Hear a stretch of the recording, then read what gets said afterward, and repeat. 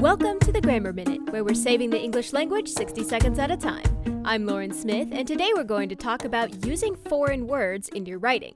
Before you say, I only speak English, think twice about that. There are probably quite a few foreign words you use all the time without really thinking about it. How about versus, etc., ad nauseum, en masse, status quo? I'm not here to tell you these words and phrases shouldn't be used. They have widely accepted English meanings that pose no difficulty for most readers.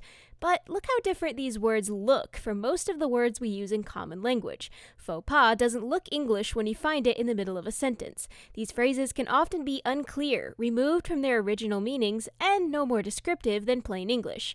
So, in general, avoid using foreign words and phrases in your writing if there is an easy English equivalent. That's your Grammar Minute. Visit thegrammarminute.com for more tips and tricks.